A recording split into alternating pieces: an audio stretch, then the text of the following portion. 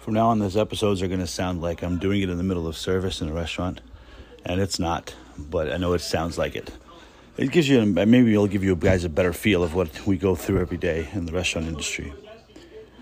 So I left the recording device up, and everyone who's on this knows that they were recorded.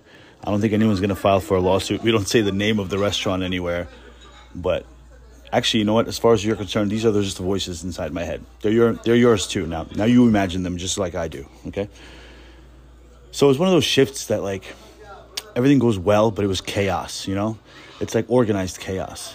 I wouldn't call myself like a loose cannon by any means, but I come in late sometimes. People call me crazy. You know, it's happened before, but there's a fine line between insanity and ingenuity. I also am not calling myself a genius here. Okay, please. Let's just for the record.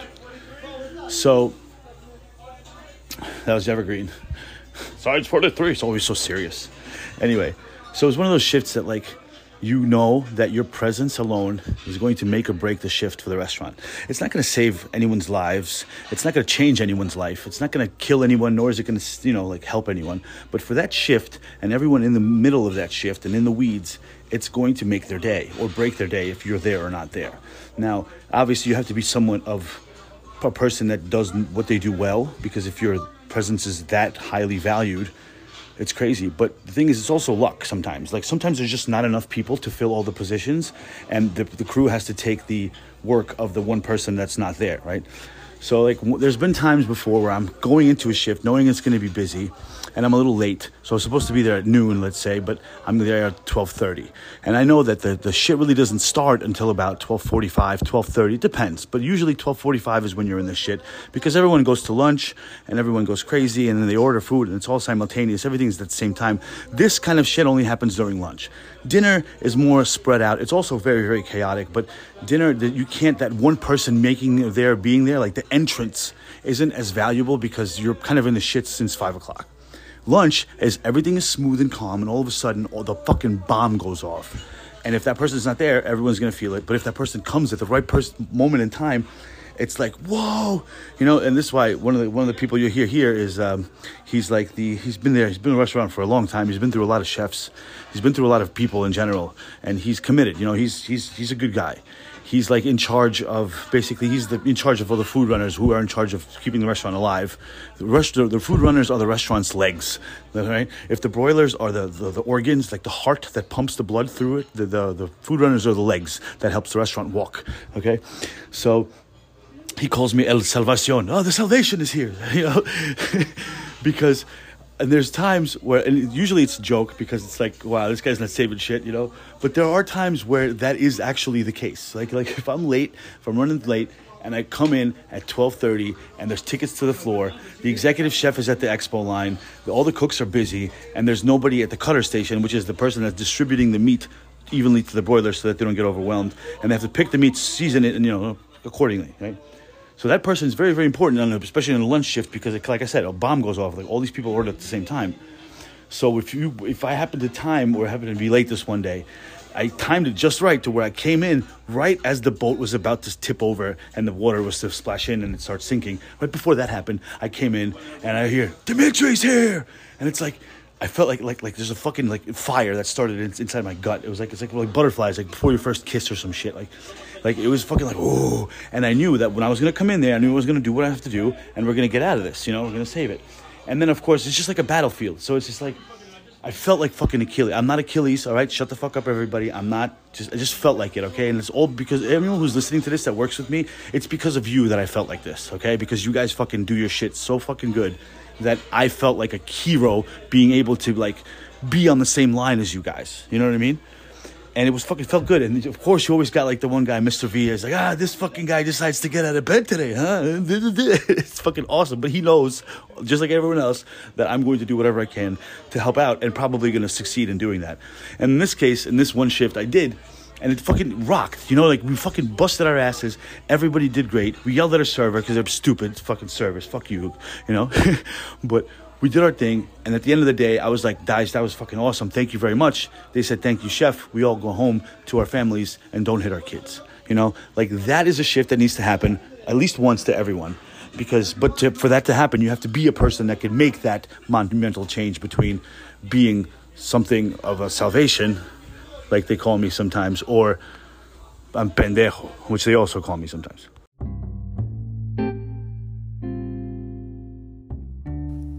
So I made some cuts today on a Saturday night, and I don't mean like physical cuts, I mean I'd let people stay home.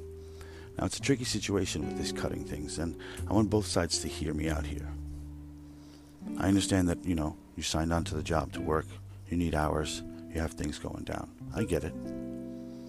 But there's a reason that someone else is working the shift that you thought you were going to work. And it's not because I like their smile better, or someone likes their smile better. Maybe that's some front of the house girly shit, but we don't play like that. If you're not working the shift, it's because you either suck or not as good as the person that's working the shift now. So we have a couple of people on overtime because they're fucking rock stars, and they should get anything they want because they don't abuse the privilege. When I ask them if they want to take the day off, they say, no, I want to come in because I need the hours. They're already on 45 hours, but they're going to come in for the extra 5 to make it 50 hours, 52.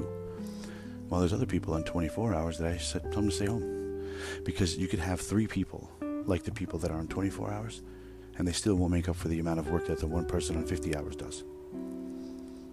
So I made some cuts. We had 396 on the books last night when I left. For us, that's a wet fart, you know what I mean? I could probably expo that from my house. I don't even have to be there. For most restaurants, well, for a good amount of restaurants, that's a pretty busy Saturday night or whatever. So I came in, it was up to 400. Okay. So I made some cuts. Told a couple of people to stay home. Asked a couple others if they would stay home, please. Most obliged. One person actually said, Fez actually said, he's like, I'm coming in. And then he gave me like a little smile face emoji.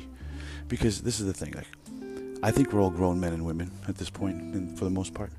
Meaning, like, if there's 5 runners on, and I only need 3, or I think I only need 3, I'm going to message all 5 of them at the same time and say, hey guys, this is the deal, I only need 3. Duke it out amongst yourselves, or I'll play runner Russian roulette. I came up with that. Runner Russian roulette is when I just pick one. So then as a joke I said, so-and-so and so-and-so stay home. DM and Fez stay home. And DM's like, sure, okay. And Fez is like, no, I'm coming in. So I thought he was joking.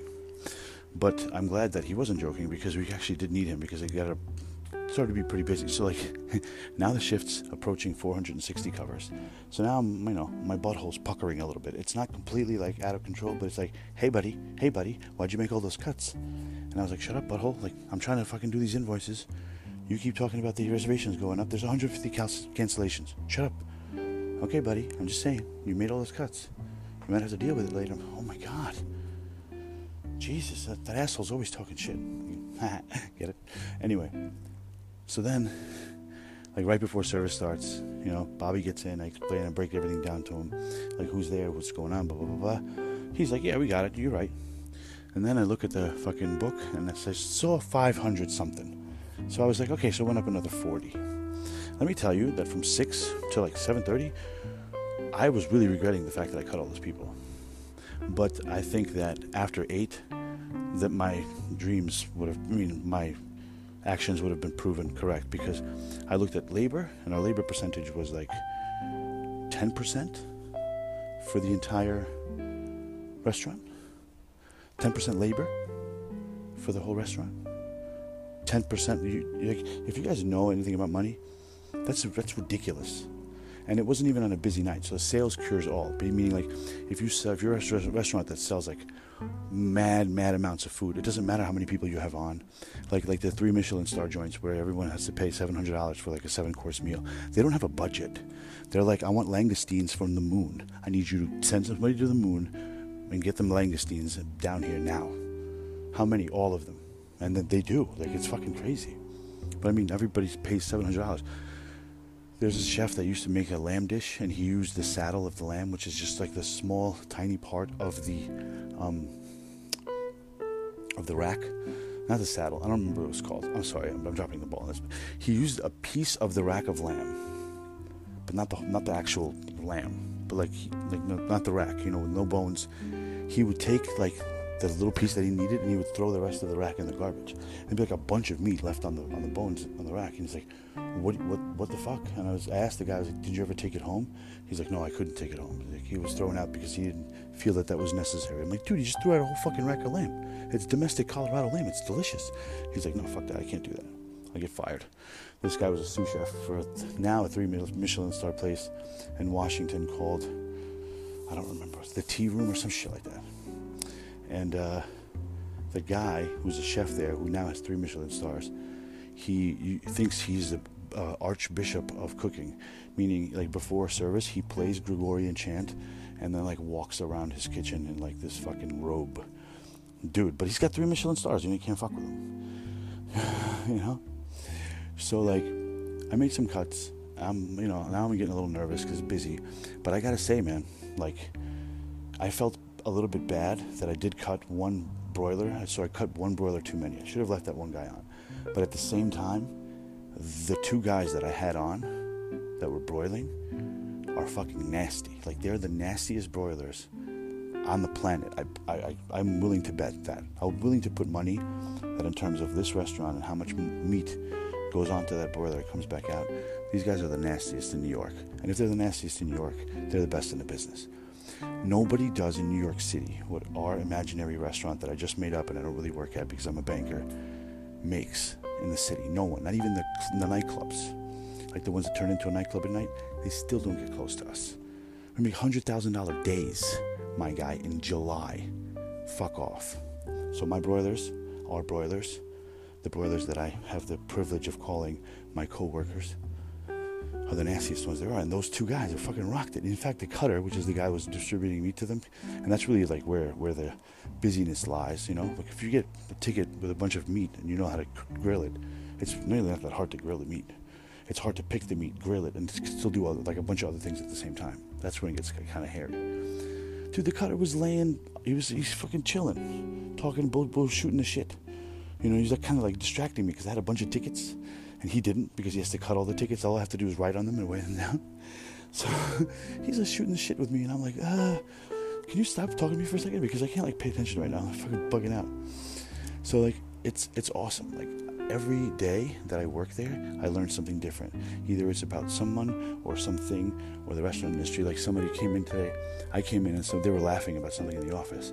I was like, what are you guys laughing at? They're like, actually, we're laughing at you. And I was like, oh, cool, thanks, guys. He's like, no, the time that you zested an orange with the drill.